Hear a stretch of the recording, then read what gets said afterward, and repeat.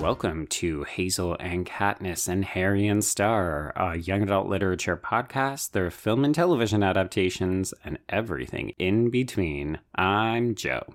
And I'm back, baby. Sorta. There's a couple more episodes where I'm not here, but I'm back. I'm Brenna.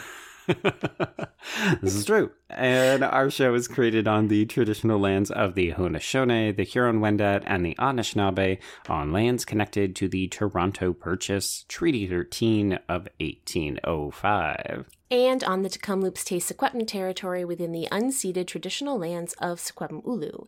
And this week, we are welcoming you to Book 5, everybody! Ooh. Woo! Book 5! Yeah, so originally we were going to kick off the new season / new book with 5 Feet Apart. That's still coming. That's just going to be next week's episode.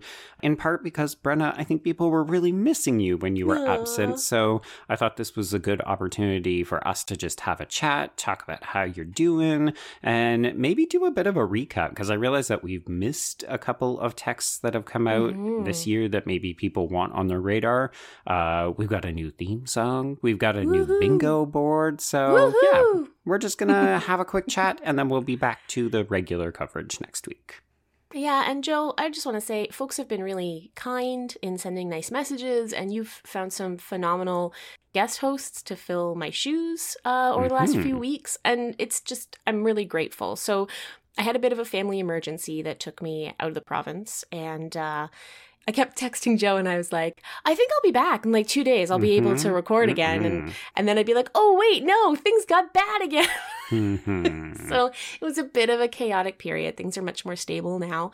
And then, of course, I returned back to my home in BC with only about, 2 weeks to put together my tenure and promotion portfolio for work. So luckily Joe had already covered basically out until September so that I could just keep my head down. So I'm super grateful. And other than coming back for, of course, the Debbie Reese episode, which I could not have missed.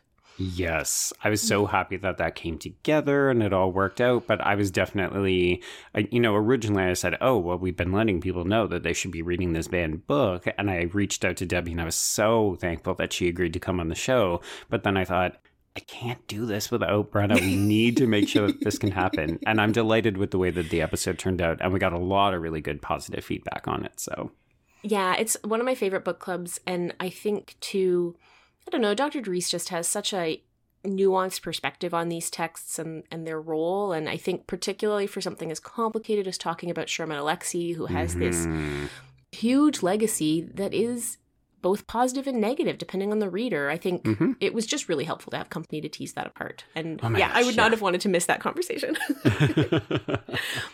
Okay, well, Brenna, you teased that you are going up for tenure and promotion. Yeah. And you did this in a very unconventional way. So I wonder, just for the folks who might have an interest or who maybe even access the document that you shared publicly, walk us through your decision to make this completely transparent. Oh, yeah, good. I wonder if I'm going to regret it, Joe, but I'll find out. So I don't know, if you read the kind of research on the process of tenure and promotion, and for our non-North American listeners, like tenure is kind of a weirdly North American concept, really. It's sort of the university saying, like, you can stay forever. And it's a serious commitment to an individual in that it's job security. It's very hard to fire a tenured faculty member. Yes. And it provides a lot of, security is really the word. It's why you do it, especially in this time of, austerity and cuts and restructuring and all this stuff. It's very protective. It's a kind of protection that most people don't get to have in their employed life. So I'm really conscious of that I'm aiming for a pretty intense privilege here. Sure. But if you read the research on tenure and promotion, both the affective research, so like how it feels to go through this process, and also just like the stats on who gets tenure and who doesn't. Yep. As a sector, we have some work to do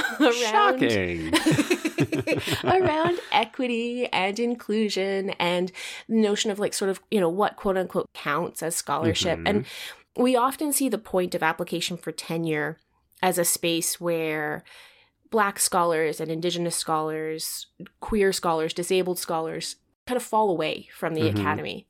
Right. And that has a lot to do with sort of what counts as scholarship and what counts as knowing. But I also think a lot about, like, the process is really confidential. And we're always told that confidentiality is, like, to protect the candidate, right? Sure. Yeah. It's all about you, Brenna. They want to make sure that you feel protected and safeguarded throughout this process. It's not at all about keeping the machinations of a university or a post-secondary institution basically under cloak and dagger. Right? Like, I align it with something like the discourse that we tend to have publicly now about talking about salaries, right? So for a long time, it was just the accepted truth that you do not talk about salaries. How gauche. Ooh. Right? Ew. Until eventually people realized, oh, when you keep your salary a secret, there's no transparency. So you have no idea who's earning what. It's how we get to pay women less. Yay. Yeah, exactly. And so, that body of research around talking about pay as sort of a radical act that forces transparency where none exists.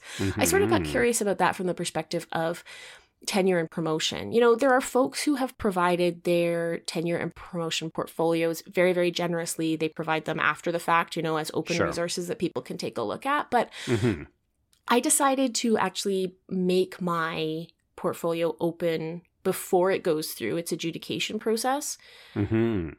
Because I don't think we talk about process and failure enough in universities. Right. These are weird jobs where you fail a lot, all the time. But you have to fail entirely in secret, because if anybody else finds out that you failed, it's like a big deal, right? Oh my God, what if I lose my job because I failed? Oh wait, you mean failure is part of the job? People just don't talk about it. Got it. Totally. And like, I know so many folks who went up for tenure and promotion, which, by the way, like, preparing this dossier, it was, I got really crunched in my time because of my family situation, but like, I did start it before I had to leave, but like the lion's share of the work had to happen in a really condensed period of time. And it was basically like, I was not present with my family for 2 weeks, right? Like, Devin would come in and like put food on my desk and like make sure my water bottle was full and then disappear. It's hours and hours and hours and hours of work. Which I don't think you realize until you're in the process. So I think talking more about the process can be helpful for people. But I also think, like, I know so many people who never even told anyone they were going up for tenure because they didn't want to have to disclose if they didn't get it, right? And the reality is, like, stakes are really high. Like, you either get tenure or you get fired. Like, those are the only two outcomes of going up for tenure and promotion. So, well, yeah, because if you don't get tenure, you're not going to stay at that institution because they basically told you, no, you're not good enough. Yeah, no, exactly. And, it terminates the contract that you're on. And so, okay, but like, see ya, have a nice life. So the stakes are super high, right? And I think that often forces people to feel like they need to keep things to themselves because it's scary.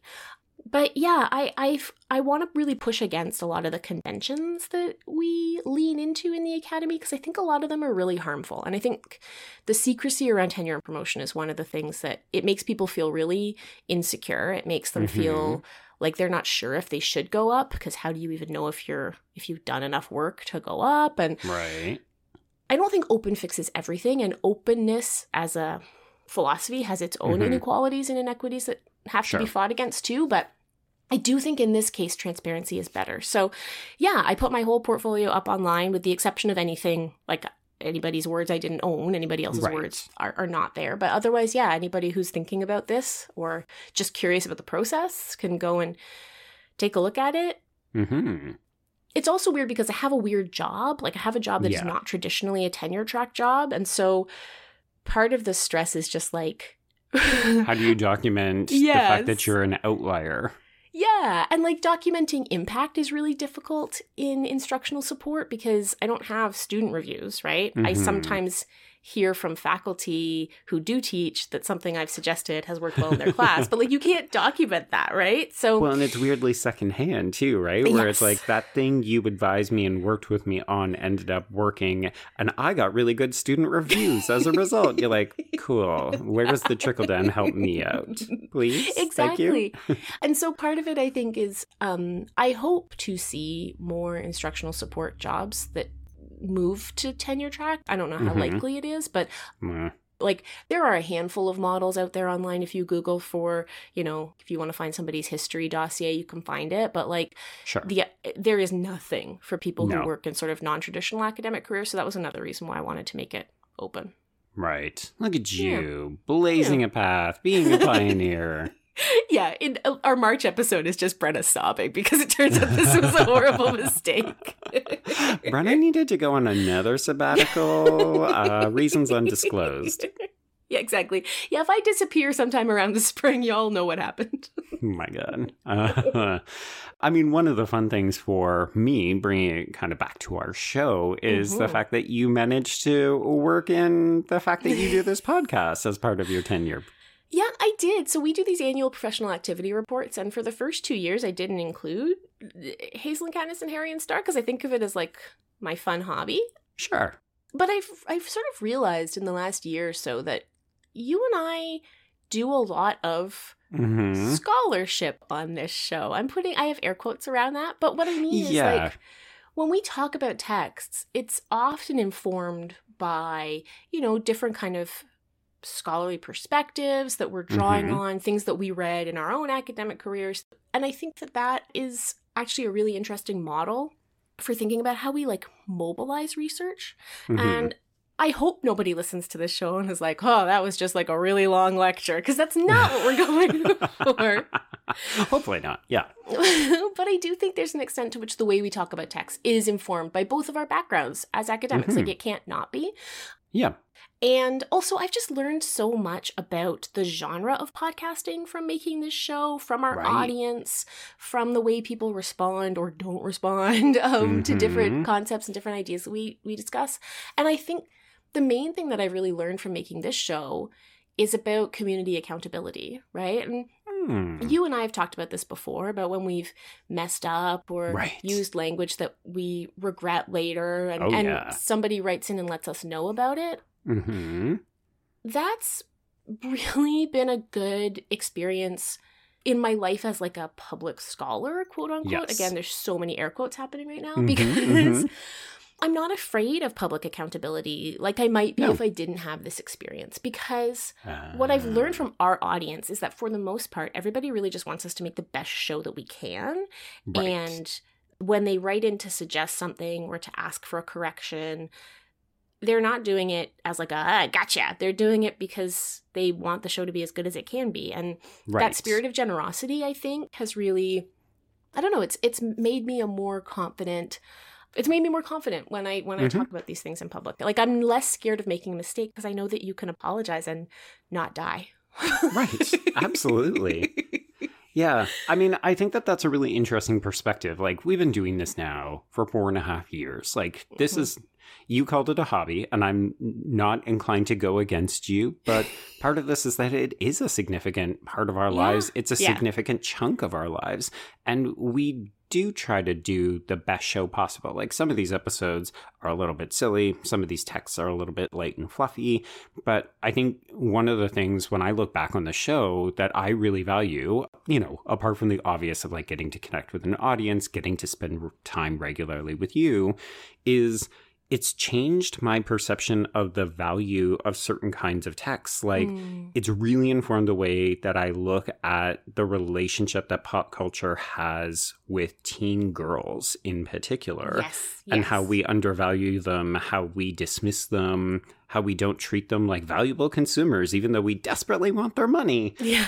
And I think, to me, that is part of scholarship. And I think there's a huge worth to overall, like, pulling it back, podcasting in general. Like, some shows are much better done than others. I'm not going to suggest ours is the best one out there, but I do think that we are contributing to an important discussion about the cultural worth of different types of texts.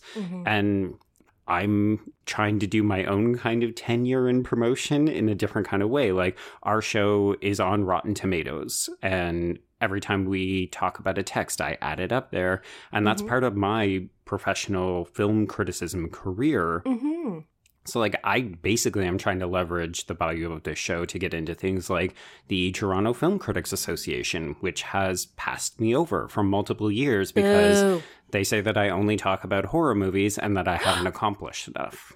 This is anecdotally speaking, but, part of this is like, oh, shall I point you to the 250 episodes where I talk about YA in all sorts of different cultural contexts? So this is me sort of putting it on blast, but also, that's an association that has no transparency, where you can't apply to it. You can't argue for yourself. You can only hope that people in mysterious dark rooms will raise your name and support the idea that you are doing valuable work. And thus far, the messaging that I've received is that the work I'm doing is not valuable enough to join their ranks. And that's upsetting to me. So, well, it is because, you get at this idea of like cultural worth and value. And it's like between the work you do in horror and the work you do in YA, like that's, I guess, to some people, that's like quote unquote genre, as if that's like a really bad thing. But to me, that's a huge piece of the like pie of things people actually watch. That's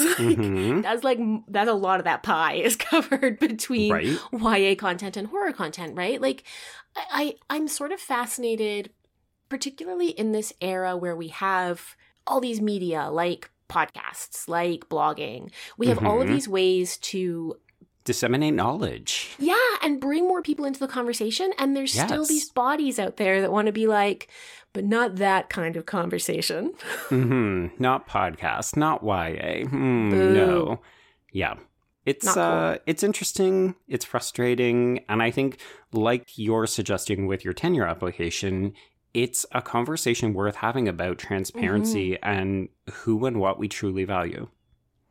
The older I get, the more skeptical I am of the concept of things being confidential. And especially in the case, like for my tenure and promotion portfolio, or for somebody who's a professional critic like you are, Joe, like your work is out in the public domain. Like people can adjudicate it themselves. 100%. And, for me, that was part of putting the portfolio together, is all this stuff is available openly anyway. I'm really just collecting it up. I think that more and more the sort of shadowy bodies who like to make these decisions, I think they are losing that power, whether they want to recognize it or not. And I don't know. I keep hoping for like a more significant change in the ruling guard, and then someone new gets in and you're just like, oh, you're the same. You're new, but you're the same. Yeah. I mean, things are cyclical. Let's not pretend that we learn a lesson and then get better. But not to get all cynical and Debbie Downer on this, I think part of this is that we need to look for opportunities to strive to improve ourselves. And maybe that includes things like adjudication bodies or tenure and promotion committees and so on. But it's kind of one of those like, well, if you have an opportunity, then try to embrace it.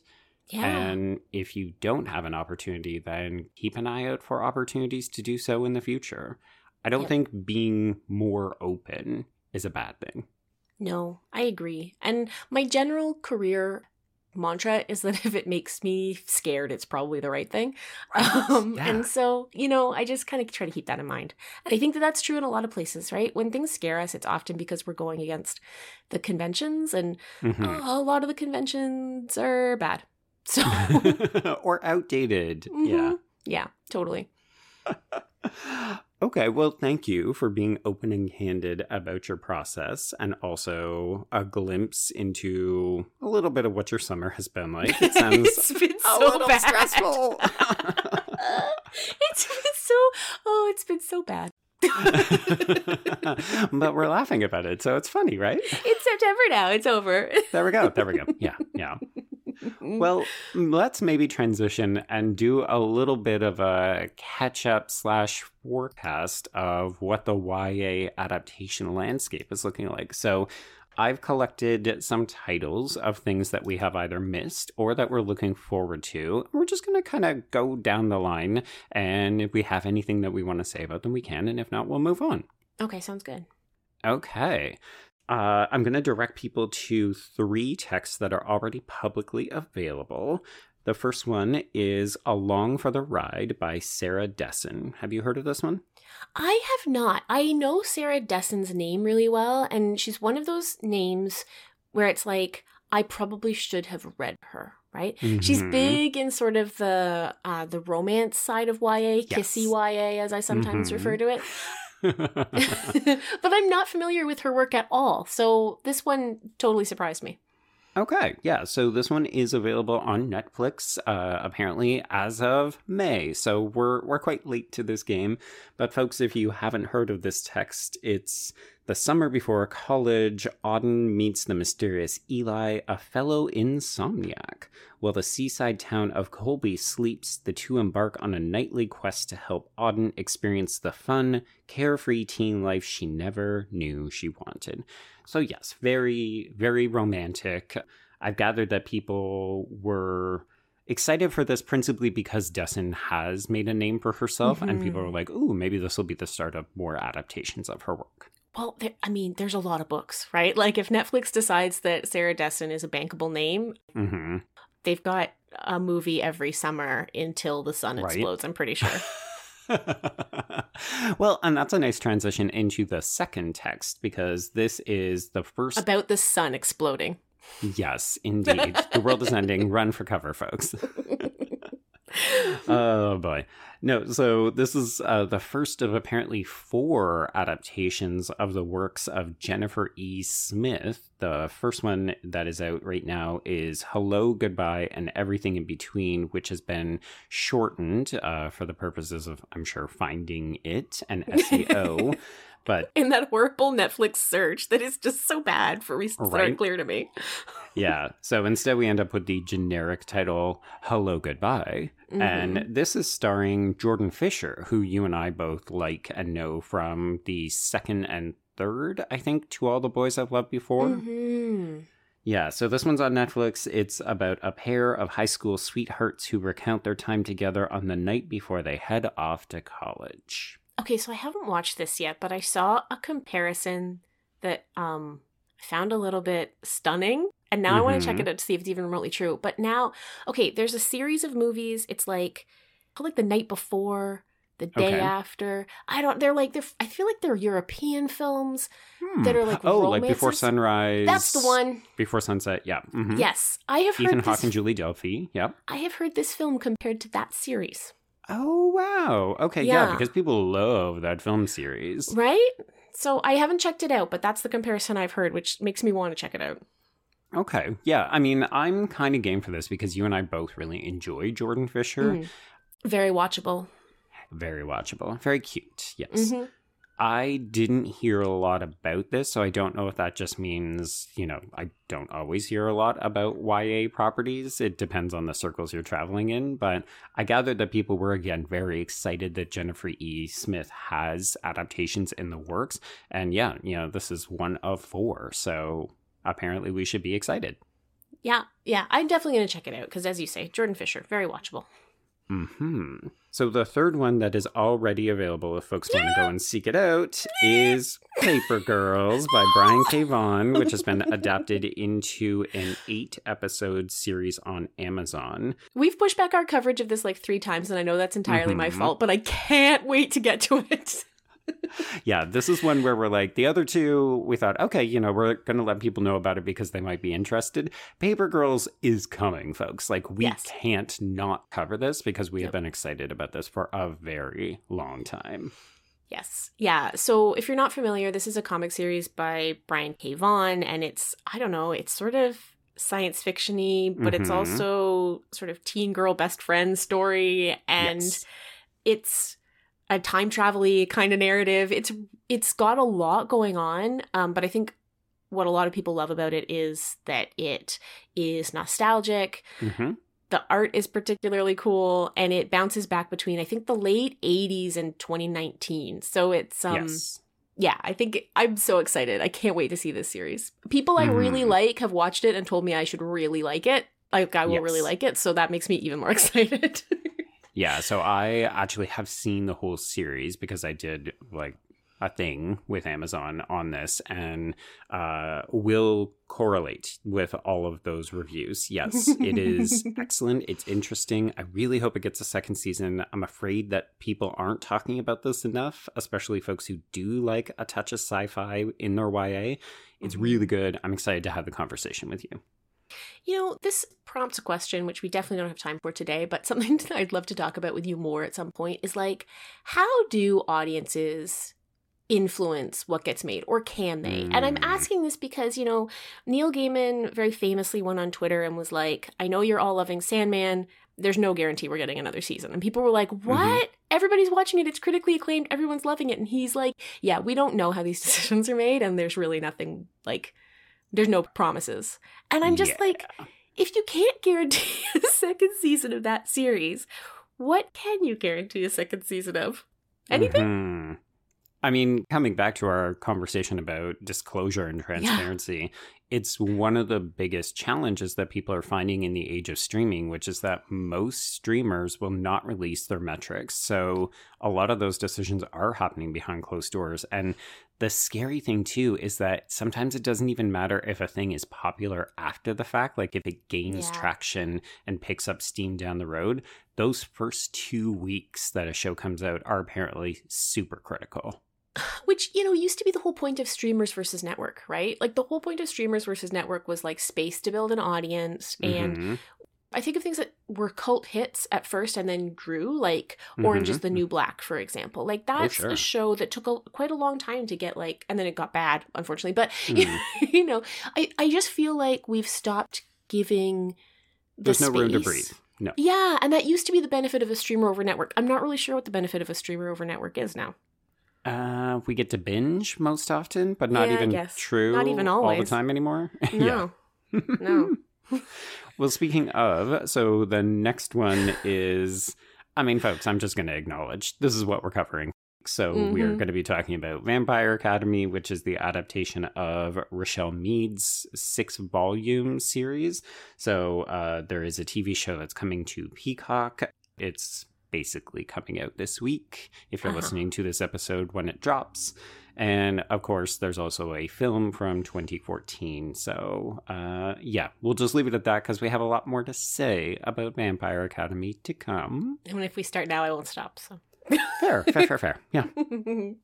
Okay, let's talk about things that we're a little bit more excited for, Brenna. So this is exciting for me because I'm about to go into TIFF, and this is premiering here, but we have the film adaptation of Angie Thomas's On the Come Up. Are you seeing it at TIFF, Joe? I have a ticket, and hopefully, I mean, by the time this episode drops, I will have either seen it or missed it, but yeah, I'm so excited for this. I feel like nobody knows this is coming, though. No, I don't feel like there's been any discourse about it at all, which is so strange to me because Angie Thomas is beloved, and, she has a huge social media reach, but even, like, I follow her, and I felt like I didn't know this was going to be at TIFF. Yeah, it's a little bit weird. And folks, we're not going to pretend like all of you can travel to Toronto and watch this movie. I can't even do that. So. No. So you should keep the date of September 23rd on your radar because that's when it will be coming to Paramount Plus. And this is directed by Sanaa Lathan. And I always say her name wrong. I apologize. But she's an actress and this is her directorial debut. So I'm actually really, really excited for this. I have been wondering if some of the relative silence compared to something like The Hate U Give has to do with the fact that Angie Thomas did not have a good time working with Disney on The Hate U Give. And so this is not with Disney, I believe. Nope. And so I'm wondering if that has anything to do, like all that backstage shenaniganery has anything to do with the relative quiet on this one. Yeah, it very possibly could. But we'll cover it in the future, I'm sure, because I'm eager to see it. Yes, yeah, I'm very excited too. Okay, so continuing on, we have My Best Friend's Exorcism, which is a novel by Grady Hendrix, and it is being adapted for Amazon. So this is a film. It's coming out on September 30th. So I like Grady Hendrix, actually. I haven't read My Best Friend's Exorcism, but I really loved that one that he wrote that's set in the IKEA, and the book itself is shaped like an IKEA catalog. Yes, Horror Store, I believe. Yes. Mm-hmm. I really love that. So I am eager to find out what happens with the adaptation. One of the things that Grady Hendrix does better than probably any other writer on the market is, frankly, book design. He knows how to package that stuff up, yes. And he seems to get publishers who play ball, which is amazing. And My Best Friend's Exorcism has this amazing, like, Sweet Valley High-esque cover that I love so much. But no, I have never read it. Have you read it, Joe? It's very you. I have. We've talked about it on way back in the day. When we used to do homework. Yeah, it was one of the homework pieces. I don't like it. I don't actually care for most Grady Hendrix books that I've read. I've read about 3 of them. And I find that he's almost a version of Stephen King to me, where I like his ideas and I don't enjoy the execution. I remember you were very disappointed by the ending of this one. Am I right? Yeah, not even the ending, like basically the back half of the book. It starts well, and I really like the friendship between the 2 girls, and then one of them gets possessed, and the rest of the book, they're basically separated because one has gone evil and the other one's trying to investigate. And I just find that it's so tropey and it's not doing anything interesting or new. I can reveal I have seen the movie, and from what I remember of the book, it's a faithful adaptation for the most part, which also means I did not super care for the film. Oh no. Mm-hmm. Oh. Sorry, Grady. I know you're listening. Right. If folks want to hear more about that, maybe keep an ear out on Horror Queers in the future. I do think that Hendrix is savvy with design, book design. Sells him a lot of copies because I know as like his books are eminently giftable. Like, yes, I gave my best friend's Exorcism to people who I knew liked kind of campy horror, and also people who I knew loved Sweet Valley. Like, because it's the design is so kind of catching for both audiences, and so yeah, I think that is no small part of his success, and that's not a critique, by the way. I wish more publishers took more risks with book design. Or recognize the fact that we pretend like we don't buy things based on the covers and the marketing, and we 100% do. Yeah, absolutely. 100%. Yeah. How do you get our attention in the first place? Like, you do need to sell it to us. Yeah. I judge most books by their covers, to be perfectly honest. Sure. Yeah.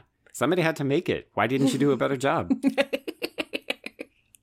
Okay, let's move into one that I'm actually pretty sure I'm going to love, because it is The Midnight Club, which is a book by Christopher Pike, which is being adapted into a new Mike Flanagan Netflix series. And Brenna, the name Mike Flanagan might not mean anything to you, but for people in horror, this is a huge deal.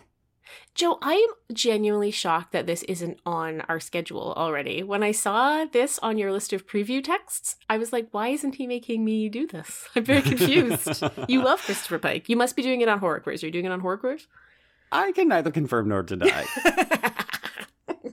But yes, so this will be dropping on October 7th. It's an interesting adaptation because the book, The Midnight Club, is about a group of sick teenagers who gather at midnight to tell each other scary stories, and you get to hear a sense of what all the stories are. So it's almost like an anthology, and apparently what Flanagan and his creative team are doing is, instead of doing the stories from the book, they're going to do mini adaptations of other Christopher Pike books. Oh my God, Joe, did they make this for you? Mm-hmm. So it's basically they're secretly adapting 4 or 5 Christopher Pike stories, including some of his most famous works. Wow. Yeah. This is like if they were like a new university sitcom by the creators of Parks and Recreation. We'd be like, did they make this for Brenna? This is like the ultimate Joe story. It's tailor-made for me. That's awesome. So I've got a couple more. I realized I was trying to put these in order, and then I didn't realize I had one out of order, so I apologize. We're going to jump back up to September 23rd. So apparently a good day for YA adaptations. And there's a film version of Catherine Called Birdie, which the novel is by Karen Cushman, but it's going to be turned into a movie. And this one's also debuting at TIFF, but it'll be out to the public in theaters on the 23rd of September. So I don't know anything about this. What is it? So I will confess I didn't know anything about this one either until we were directed to it by listener Sam, who has his own podcast called Is It Camp? I had the pleasure of talking about Labyrinth on his podcast last month. That's a very fun podcast, by the way. It is a very fun podcast, yeah.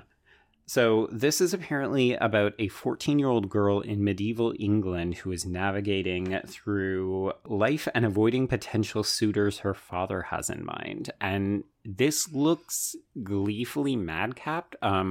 If I'm not mistaken, the actress who is playing this 14-year-old girl, She was the precocious girl in, I think, the final season of Game of Thrones, like the kind of warrior queen who's like very, very young and opinionated. Oh, yeah. Okay. So I don't know. I watched the trailer for this. It looks fun. So yeah, it's another one to keep an eye out for. Cool. I love it. A little bit different than usual YA fare. So that sounds great. True. Very true. Yeah, it's like period, but with a modern sensibility, I think. Nice. Yeah. Okay, so I've got one that's a secret, Brenna, because you don't know about this, because I only realized as we were recording that I had missed one, which is High School. It's the worst title I've ever heard, but you can't do anything about that when it's also the title of Tegan and Sarah's autobiography. They're making a movie? It's a TV show. Ah! This one's a little bit confusing. It's coming to something called Amazon Freevee, which I gathered is what IMDb TV used to be. I don't know how accessible this is, but I've also seen a couple of episodes of this, and it's basically modeled on the life of Canadian sisters and singers who are both identified as queer. And it's about them coming of age, living in Calgary in the 90s and working through their coming out, living with a sort of absent or distant mother. It's interesting. It's a very subdued. Like, it is a slice of life narrative, but I've enjoyed what I've seen. Cool. Is it Canadian? Like, is it produced by Canadians or is it not? I only ask because very subtle slice of life drama is like something we really like to do because it doesn't cost money. It was given big Degrassi vibes, but like even more realistic than that. Like, not sensational. These episodes are small and contained. So I think it's actually going to be a very hard sell to people who are going to be looking at things like Gossip Girl or more ostentatious fare. Because this is like... An episode is about, you know, them dealing with their mom not wanting them to go to a concert. Oh, okay. So it's real life. It's real life, yeah. Okay. So this is out on October 14th on, yes, Amazon Freevee. All right. Whatever that is, I guess we'll be finding out. Uh-huh. And then the final one to get on people's radars, I don't know if this will be out this year. It is premiering at TIFF, which means the film is already done, but I didn't even realize it was playing until I saw it after the fact, after I had purchased all my damn tickets. But yeah, there's a film version of Aristotle and Dante Discover the Secrets of the Universe, and it'll be out presumably in the future, but no specific release date. Oh, I love, well, those two books, but I love that book so much. Mm-hmm. Who's directing it? So this is directed by a first-time director, H. Alberto, and I don't know much about her. It says on the TIFF webpage that she was born in Miami. She's a writer, producer, and director with multiple short films to her credit, but this is her feature debut. All right, well, I'm very excited. Very, very excited. Yeah. Okay, cool. So, folks, that's kind of an unofficial preview of things that we may be covering in the future or things that we're just excited about. And if we've missed anything or if there's something that you're excited for, we would love to hear from you. Yes, so if you want to get a hold of us, you can find us on the Twitters at HKHSPod or on the hashtag HKHSPod. For longer form stuff, it's HKHSPod@gmail.com. Mm-hmm. And speaking of longer form stuff, we'll let you know now that the October book club is going to be The Witches by Roald Dahl. Yes. Speaking of problematic faves. Problematic fave to the max, but that'll be a really good conversation. And I suspect a lot of you have already read The Witches, so please do get in touch with us. Joe, if they want to find you to get your secret TIFF reviews, where do they find you?